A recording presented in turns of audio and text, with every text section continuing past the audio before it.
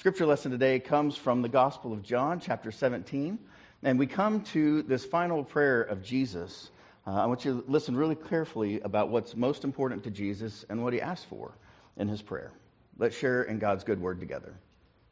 I ask not only on behalf of these, but also on behalf of those who will believe in me through their word, that they may all be one, as you, Father, are in me, and I am in you. May they also be in us, so that the world may believe that you have sent me. This is the word of the Lord. Thanks be to God. Amen. You may be seated.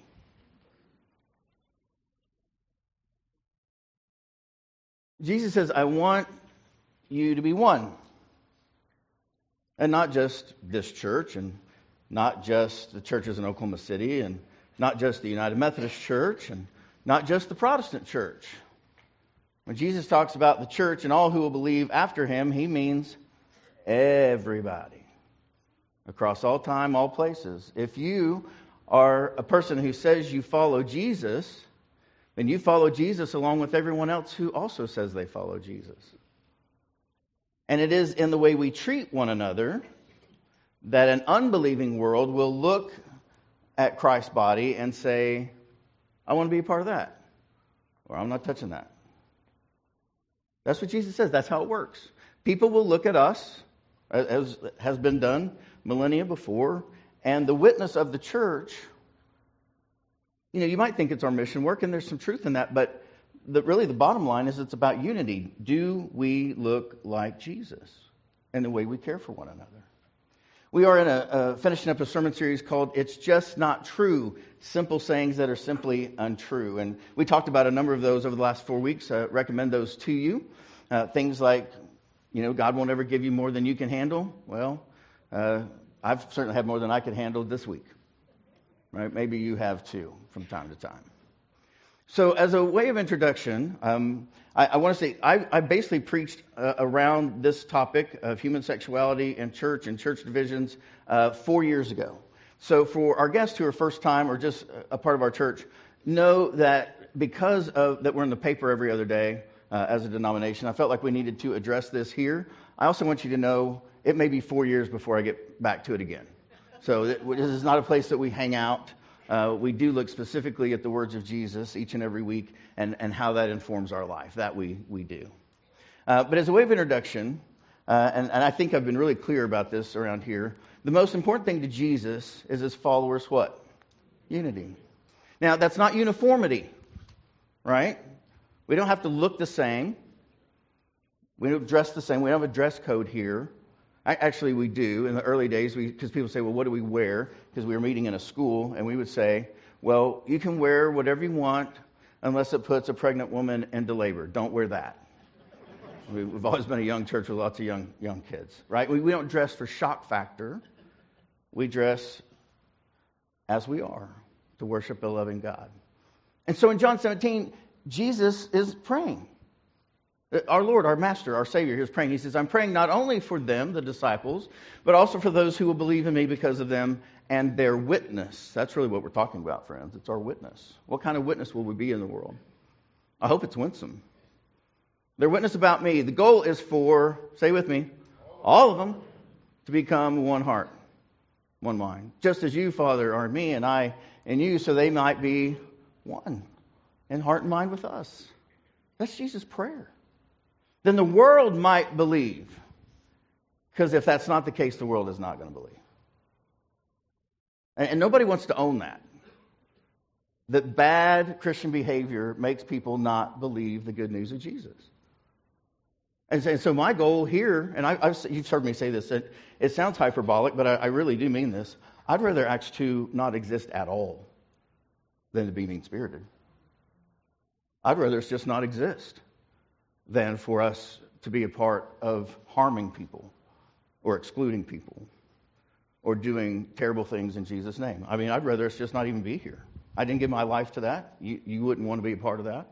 What we want to be is a place where the world knows this is a safe place for them to come, where they'll be loved and accepted, and hopefully, by God's grace, transformed into a people of unity. And so Jesus says the world's going to actually believe that you send me when they come and experience heaven on earth, when they witness among the believers peace, love, joy, all the good things that Paul writes about in Galatians, the fruits of the Spirit. The fruit of the Spirit. So they'll be unified and together as we are, Jesus says. That's what we're looking for. I and them and you and me. And then they'll be mature in this oneness. And I know that, let me back up. In this sermon, everybody's got a lens. At one point, everybody who comes here thinks, well, yeah, we probably agree on that the same. And then somewhere through this sermon, you'll find out that we don't agree exactly on whatever it is you think and I think because we're not the same person. It's okay. It's okay. But I know that can be shocking to people sort of as we go along. So what happens is when we become mature, we can let go of uniformity. And we can move towards unity and love. Because we need to give the world evidence, real evidence, that the Father sent the Son to save the world. And loves the world. Doesn't hate the world. Loves the world. Right? And so as we come to this, let's just own it up front. While disagreement in a worldwide church, it's unavoidable, division is a choice. It just is. We disagree all the time. We just do. And now I know in some ways you could say it gets harder in a throwaway culture where, one of the reasons I love Costco is because you can take anything back. Right? And then you bring it back and I'm used to, getting the third degree, like, well, why is this not working? Is it done? I just don't like it. And they're like, okay. I'm like, I love that place. But that's not the way relationships are meant to work. It's not I just didn't like it, and so I'm doing something new. That's not the way we're made. It's great with off cookies, but not good with relationships. Right? So in Paul's writing to the early church, he knows that this is going to be a part of living together. You got to learn how to live together. So he says this, do everything, really everything. How? Read it with me. Everything without grumbling or arguing. How are you doing with that one? Have you made it so far today? Well, why does he say this? Well, so that you may become blameless and pure. Children of God without fault in a warped and crooked generation. Yeah, you got lots of stuff working against you. He owns that. But then, when we actually do this, we become like stars in the sky that shine brightly. And the people of earth look and go, wow, that's beautiful. I've never seen that before. And it changes the world. You see, the supernatural ability for enemies to work together, and not only work together, but to work together joyfully, I think, just real pointedly, that was the power of the early church. You look at these lists in the book of Acts chapter 2 about all these people that came together. If you study that list closely, you will find that many of them had been at war with each other within the last 100 years. These are people who hated each other. They weren't just, a different HOA. These were different people groups. And it was their ability to come together and to worship together and to share bread together and to care for one another that changed an unbelieving world. And I think part of our struggle in these conversations about when people disagree with us is that we have a wrong notion of what the goal is. The goal of the Christian life is to become siblings with every other Christian, to treat each other in love, to love one another as I've loved you. That's what Jesus asked of us. And so I think where we miss this is that we live in a world from our time our kids were tiny to the time they're old, is that we don't want them just to get along. We want them to win. Any of y'all remember like first year soccer and our sweet little ones? They go out on the field and they're like, no, you kick it. No, you kick it. No, you kick it. And you've got parents on the sideline yelling, get the ball. Get it away from them. Push them down. And the kids are looking at us like, you spanked me for that like an hour ago. But now it's okay. And they have these really weird messages. And so we get this idea from the time where we're little that we're supposed to beat people, not get along with them. I mean, get along with them if you can then beat them, if it helps you beat them. I mean, I'm not all that wrong about that. right? And we have to look at that. Because Dr. King was onto something when he says, our role, if you want change, you have to seek nonviolence, which means you seek justice and reconciliation, not victory. And that's an idol we're just going to have to flat lay down if we want to get better at this. Because the problem is most of us are not willing to do this part because we do want victory. And we're just going to have to check our hearts on this and say, would we rather be in relationship or would we rather win? Because I think it's very possible that you cannot have both. Right? So, you also have to refrain from violence of fist, tongue, or heart. And most of us around here have, fixed the fist part. But I'm off Facebook because I've never seen anybody get on top of that. I just couldn't take it anymore. I mean, I was on Facebook for a decade, and then I kept seeing people that I really loved and knew, and I was like, man, that is violent. They're doing violence. This friend to that friend. I was like, I just can't be a part of it anymore. Now, I love you people, and I'm sorry that I missed all your first day of school pictures now. Send them to me in hard copy. I dare you. I'd love to see it. There used to be these things called photos. Anyway. Right? So here's the thing. In God's kingdom, there is no them in God's kingdom. There's just not. When you get to heaven, it's only we. It's only we. And there's only one table. Hey, this is good news for you on the front row. There's no kids' table in heaven. It's one table. It's one table. And Paul writes about this to the early church in Corinth. He says, as it is, there are many members, but one body. I can't say to the hand, I don't need you. Or again, the head to the feet, I have no need of you. God so arranged the body, all of us, giving greater honor to the inferior members, that there may be, say it with me, no dissension within the body. Doesn't matter whether you're listening to Jesus, listen to Paul. The message is the same. The members may have the same care for one another. That's what we're supposed to be doing. If one member suffers, have we forgotten this? All suffer together with it. And if one member is honored, all rejoice together with it. Now, when Paul writes to the church, every single you is y'all. It's never singular, friends. Not once. It's always plural when Paul writes this way.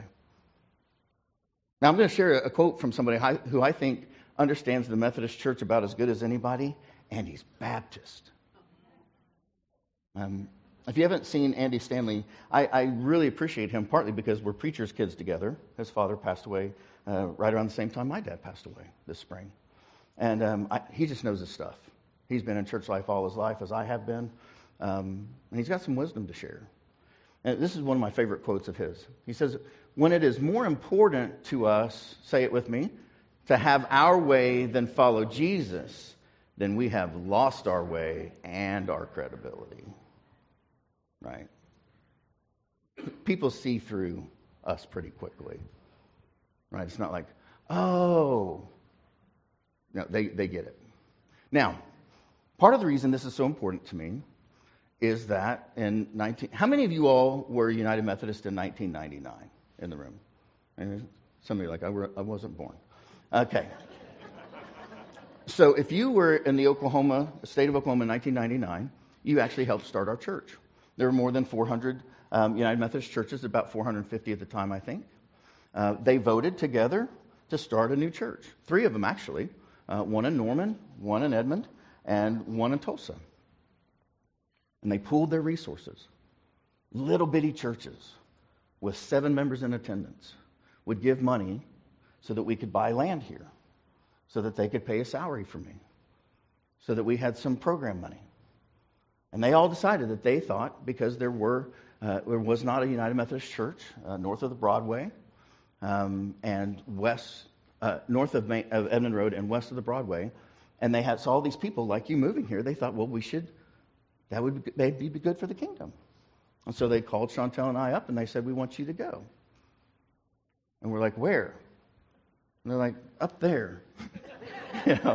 Where Life Church is taking all our people. They weren't exactly wrong. I was like, oh, okay, well, we'll check it out. And we drove to Danforth and Santa Fe to the 7-Eleven because that was the only standing building there at the time.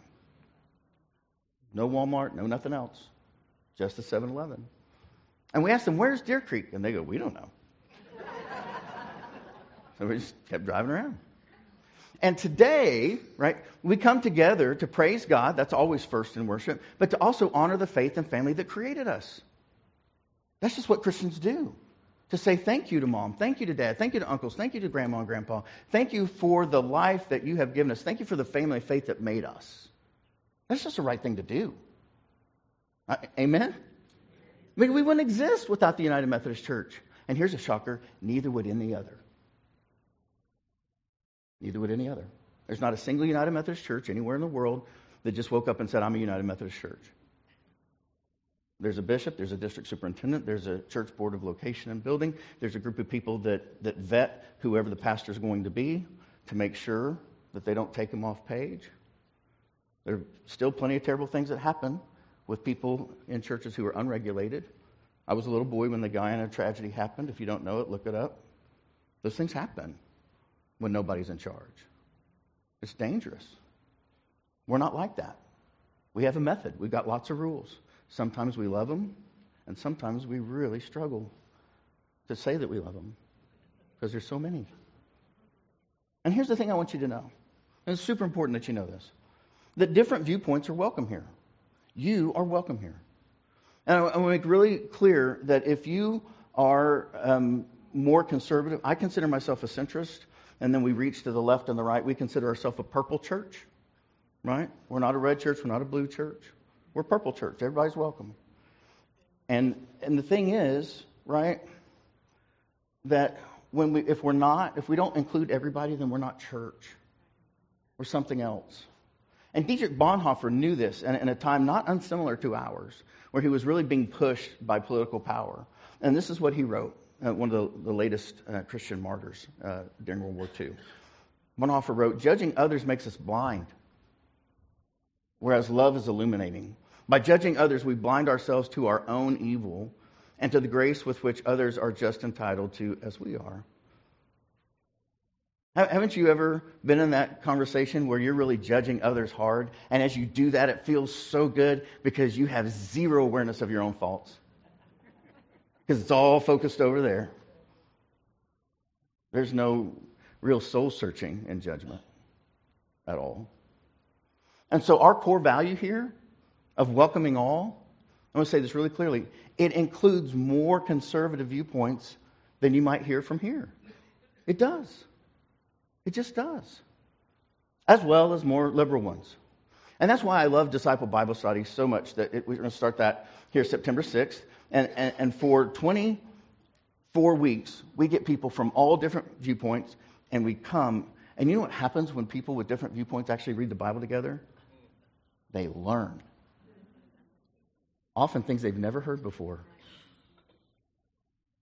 Right? And it's amazing. It's illuminating. And so here, our core value of welcoming all, it supersedes any opinion on any social issue. We're not based on a social issue. We're based on the cross. We do what he says. And in this particular conversation, it sure would be helpful if he'd say something. He just didn't. You'll not find a single word in Scripture from Jesus around same-sex attraction, same-sex love, homosexuality, any of it. It's just not there. And you need to know from me that I intend, you heard this if you join the church, we're going to follow Jesus. And we're going to do what he says to do, and we're not going to do the stuff that he says not to do. And if he's silent about something, I'm really leery to try guessing. And there's some other people who have said some things around this issue, but you know what they also say? Don't listen to me, listen to Jesus.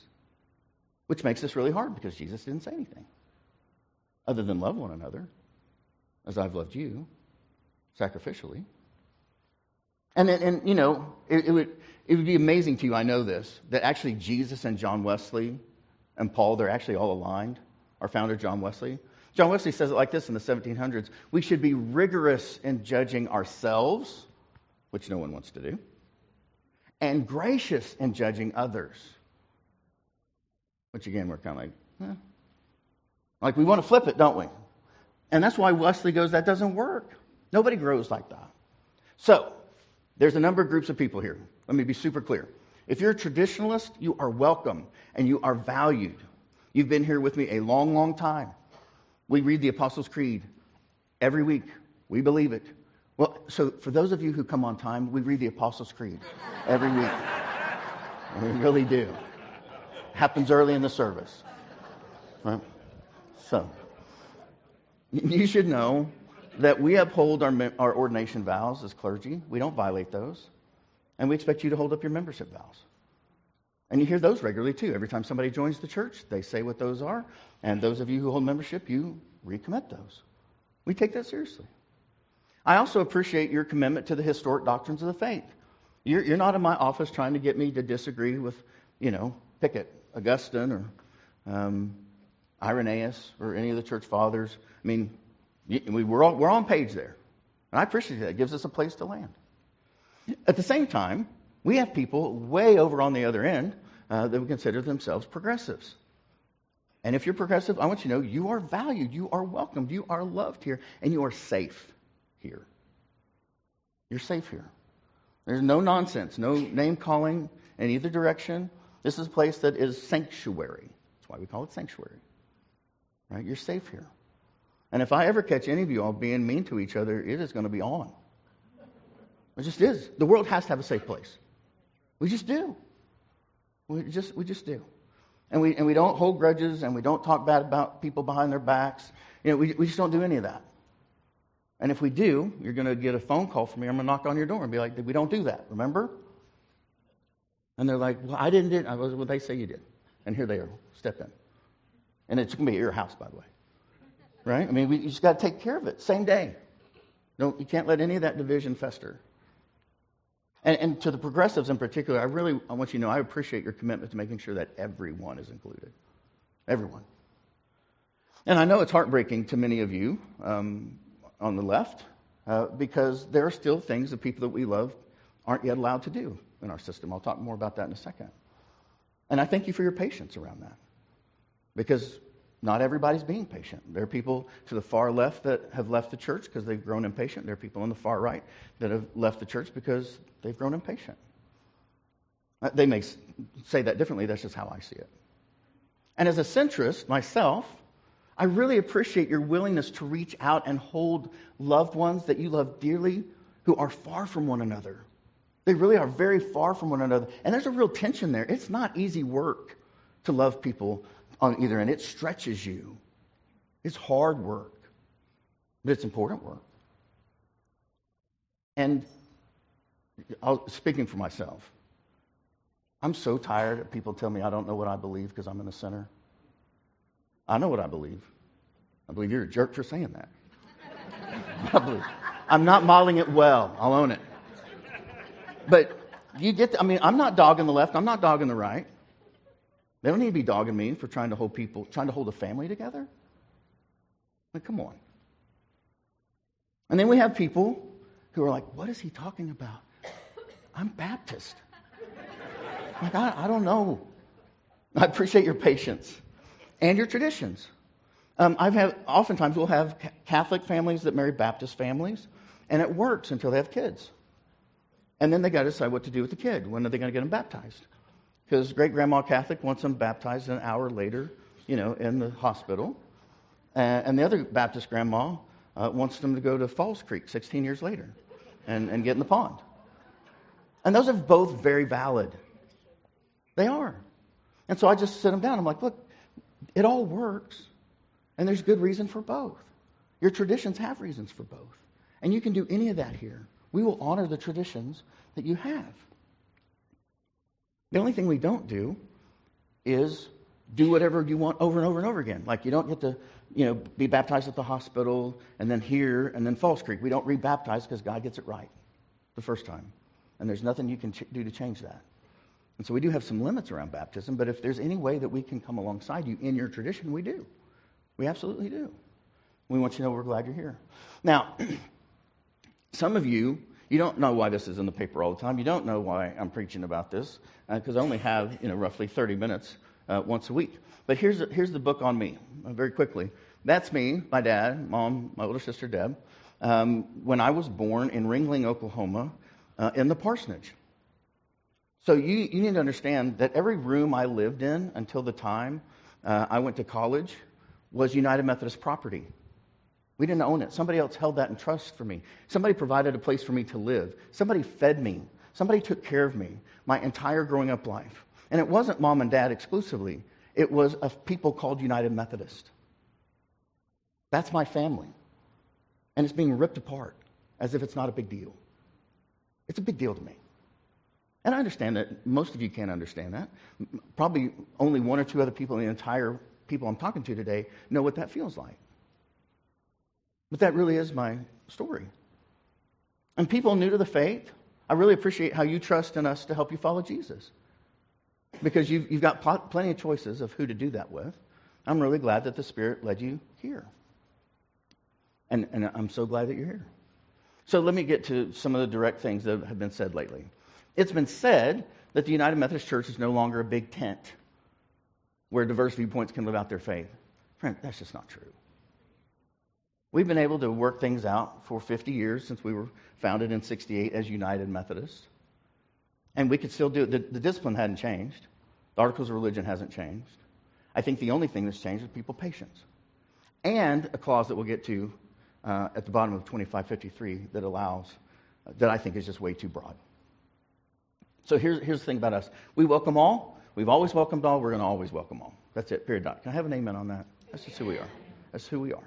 So if you're here, you're from a different tradition, you're from a different Methodist church, you wonder if we're going to be United Methodist, yes. Is my whatever. Welcome. Service dog welcome. Yes. I mean, we have, if somebody's trying to follow Jesus, yes. And if you need special accommodations to get here, yes. Yes, the answer is yes. Doesn't matter. It doesn't matter what category you say is this sort of person or this sort of situation welcome. The answer is yes. The only answer that is no is you don't get to be mean here. You don't get to be ugly. You don't get to be divisive. The early church is chock full of warnings against enmity, strife, divisions, hard-heartedness, unforgiveness. None of that is welcome here. And so if you're willing to check that out at the door, come on. My friend, Jean Marie, she says it like this. This is so important because we are all leaky vessels. We just are. Our life leaks out. The attitudes of our hearts, she says. Conversations in our minds, they tend to leak out into the ways we treat each other. So, make sure you know what you're doing with your mind. The choices we make, the legacy we leave. So it's important that the ground rule is you have to come here and love one another. That's the deal. So number 2 is, this is ridiculous to me. People have been saying, partly because we're on a deadline about disaffiliation that ends this year, they say if you don't disaffiliate, you're going to get a gay pastor. And it's going to happen like immediately, or certainly after General Conference 2024. Friends, that's not true. It's just not true. And let me just put it this way. Let's think this through. I don't know a lot of gay pastors, but the ones I do know don't want to move to the Panhandle.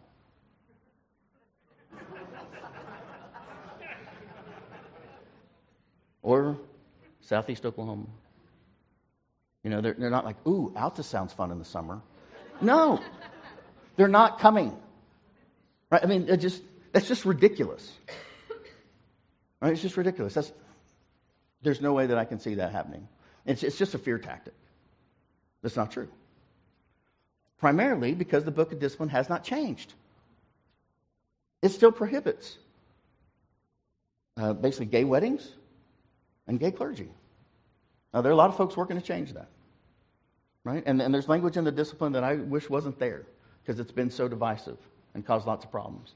But currently, just so that you know the facts of it, it reads that self-avowed practicing homosexuals are not to be accepted as candidates, ordained as ministers, or appointed to serve in the United Methodist Church. And that's why I say thank you for your patience. Because we have LGBTQ folks that are wonderful parts of our family. And I can't imagine showing up here each and every week, being faithful, serving, giving, sharing, and knowing that there's limits on what I can do. My church doesn't act that way, but I still know that's back there. And so for every person that comes anyway, thank you. That's a high honor to us. I don't know that I would be so gracious if I were in your spot. I would probably look for a place that fully welcomed me, not just 90% welcomed me, or whatever that might be. The third thing, we get this all the time. They say, well, when's your church going to vote? We're not going to vote. You don't have to vote. They're like, well, our pastor told you that we did. Well, that's just not true. The disaffiliation document actually says this, right?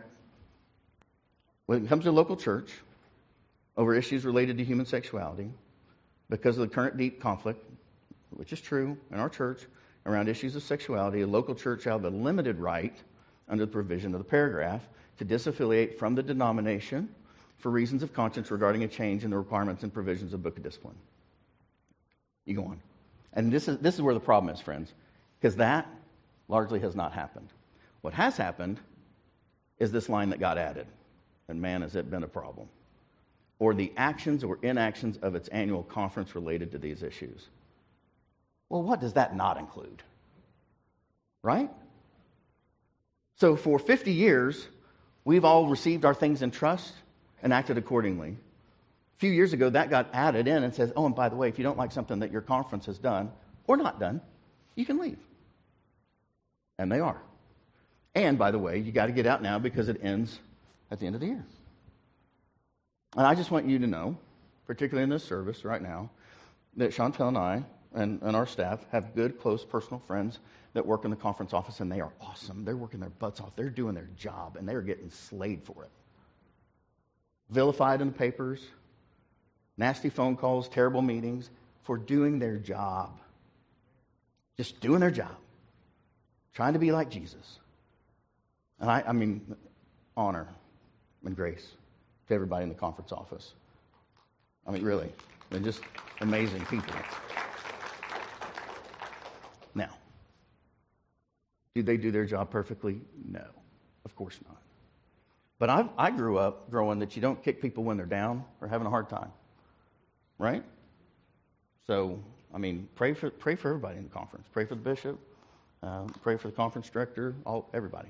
Our district superintendent. Now, Bishop Bickerton says it like this. He says, our provision that allows for disaffiliation is based on a church reaching the conviction that they can't stay a part of the denomination over matters of human sexuality. What we find, though, is that people are using that paragraph to disaffiliate for other reasons. Like $30 million. I mean, really. And I don't like to talk about it, haven't talked about it, because it's ugly. And we're not going to hang out there. But here's the thing. You don't have to agree with me to love me. And I have to agree with you to love you. Do you? Do you agree with your 3-year-old? You got to keep loving them. And if we're followers of Jesus, we're required to love one another when we disagree. That's what he says. John 13, he says, I give you a new commandment, that you love one another. What are we supposed to do? Yeah, this isn't hard. It's really not. Just as I've loved you, you should also love one another. By this, again, say it with me, everyone will know that you're my disciples. If you have love for one another. And if you don't, they're not going to believe you. Number 4, the United Methodist Church no longer believes in the divinity of Jesus or the resurrection. Come on. Again, scare tactics, just not true. Our articles of religion have not changed. They're super hard to change. It's 3/4 vote. Never happened. I don't see that it's ever going to happen. So if you want to know word for word what it says, that's in Article 3 on the resurrection of Christ. Christ did truly rise again from the dead and took again his body with all things appertaining to the perfection of man's nature, wherewith he ascended into heaven and there sitteth until he return to judge all men at the last day. Does this sound like this was written last week? No, it's got the ifs. It's been around. It's not changing. Hasn't changed. And it is actually, to me personally, it's infuriating that we would have people take shots at professors who are no longer living for doing their job in the classroom. And people taking shots at one clergy person out of hundreds of thousands and saying that that's now who we all believe. Do any of you all live in a family where one person was off page at Thanksgiving ever? And then somebody writes up an article. Oh, your family no longer believes this because one person of your large family said this. To me, it's not just not true. It's misleading. So, number 5. The United Methodist Church is in for a hard time in the future. Says who? Says who? Have you looked around here? We're doing fine. Now, if you follow our newsletter, I hope you'll sign up for it. I was helped by this graph from Christianity Today. Christianity Today is no friend of the Methodist. It's an outside organization. I would consider it a bit right of where centrist would be. And they just started listing it. Now, you'll notice that of these churches and the percentages are in yellow. There have been a lot of churches leave in Northwest Texas and Texas, Alabama, North Carolina, Alabama. This is where a lot of our friends live and where most of us go to vacation, right? So you see it, you hear about it. Central Texas, Fort Worth area, New Mexico, and then there's Oklahoma. So we're not at the top, but man, it sure feels big, right? But here's the thing. There's a whole lot of other conferences out there. I know you can't read this, but you can look it up. All these down here, like not a single disaffiliation. There's more than 40 other conferences that have less affiliations than we do. Some not at all. And so, here's us. This says we've had 86 folks disaffiliate. The number depends on when you start the count. This goes all the way back to 2019. But I just thought you might appreciate a little wider view than what you may have been reading or seeing or being told. Because when this all adds up, it's 6%, friends. The wheels aren't coming off of the United Methodist Church. Now, granted, this is of June. Those numbers will go up some. But I'd be really surprised if it hit double digits. So, while all your friends are like, oh, blah, blah, the sky's falling. Friends, I've managed more than a 6% change in my budget every year. Haven't you? I mean, that's not life-ending. Difficult, and it's going to be higher here. It is. But we'll figure it out. We always do. The other thing I want you to know is, when we started in 99, we basically have looked, and you know this from the sermons I preach, we looked to Church of the Resurrection in Kansas City as a model. They started a number of years before us. It's the largest United Methodist church in the world. Doing fine. And the other one, you hear me, just in this sermon series as well, Highland Park United Methodist Church in Dallas. Again, very strong church. Doing fine. Adam Hamilton and Paul Rasmussen, their churches are not hurting. Nor is Lover's Lane across town in Dallas, where Andy and Melissa Nelms, who used to be on our staff, were. Great churches. And there's some other churches that are of equal size that I know, but I haven't talked to them this week, so I don't know exactly where they are in the process, if at all. But I just want you to know, there are plenty of really good, strong churches that align with us very well. I also want you to know that our children and youth ministries are growing. Some people have been worried about camp, and I know this will be weird for you because, we needed to do our own camp because some other churches are disaffiliated. But here's the thing. Camp Spark at capacity. That's the camp that Courtney leads for us. She's the dean of it. As full as it's ever been. And I also want you to know that folks under 18 on our campus, it's growing by 24% year to year. That is a lot. Which means, again, plenty of people at camp again. Right? It's not a problem. Here at this church, I'm told this is unheard of. I'll take it. Basically, 1 out of 3 people that come to our church are under 18. I mean, that's nuts. Yeah. So our future looks strong. Doesn't look like we're going to die. And our worship attendance is growing. Our membership is growing. Many of you all know that we've had more than 100 people join the church in the first half of the year, which is almost double our normal growth rate. And our average worship attendance last year was 420. It's 504. That's a 20% increase. Any of y'all in business, would you take a 20% increase in what you're doing? Yeah, sure you would. That doesn't sound like desperate times. Right? And let me just say this. I was in television before I was in, preaching. And when I was preaching, like I said, I've been mentored by what I think is the best of the best at Church of the Resurrection in Highland Park when I was on staff there. But I'll tell you this, some of the best people and thoughtful leaders I've ever met are met here in this church, regardless of where I've ever been. And really fortunate to have Alan Herzberger as my boss, as our SPR chair, for too many years than he would like to admit. I finally gave him a reprieve. And I just want you to hear what he said. I was asking him for some help with this, and he wasn't expected to be quoted, but I did it anyway. So I have his permission. But this is what he said. I want you to hear it from one of your own. Alan says, so when you hear a rumor that the United Methodist church members don't believe in the resurrection, or that they don't believe Jesus was divine, or that the church is too progressive and liberal, or that the church is too conservative and traditional. That's not true. The United Methodist Church is all of us. It is a collection of people who believe in Jesus and want to learn how to be closer to Jesus and to bring heaven to earth and make the world a better place. The United Methodist Church is about making disciples of Jesus Christ for the transformation of the world. That's it. I don't believe in separating from this mission, even if I don't agree with everything that traditionalists or progressives in our denomination agree with. I believe in the mission. I believe in love. And I believe in Jesus Christ.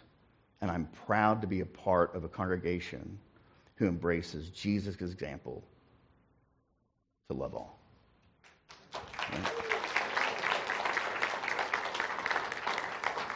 So if you want to know where our church is, where church is going to be, where our church leadership is, screenshot it.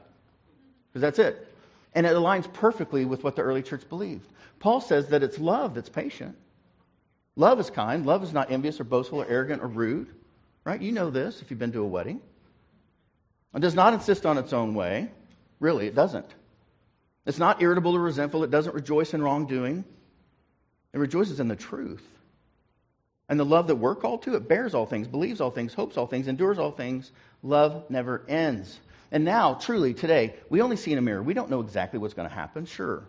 But we will see face to face, Paul writes. Now I know only in part, then I'll know fully, even as I've been fully known. And now faith, hope, and love abide, these three. Say it with me. And the greatest of these is love. Amen, it is. And we can hang our hats there, stay there. We'll be just fine. So your action step this week is I want you to remind yourself of what Jesus says is important. In John 13, to love one another, to work towards unity, and to truly consider what that requires of your heart and your tongue and your life. Because it's really simple, it's just not easy. But we can do it, and we'll do it together. Amen? All right, let's pray. Our Father, who art in heaven, hallowed be thy name. Thy kingdom come, thy will be done on earth as it is in heaven. Give us this day our daily bread, and forgive us our trespasses as we forgive those who trespass against us. And lead us not into temptation, but deliver us from evil. For thine is the kingdom, and the power, and the glory forever. Amen.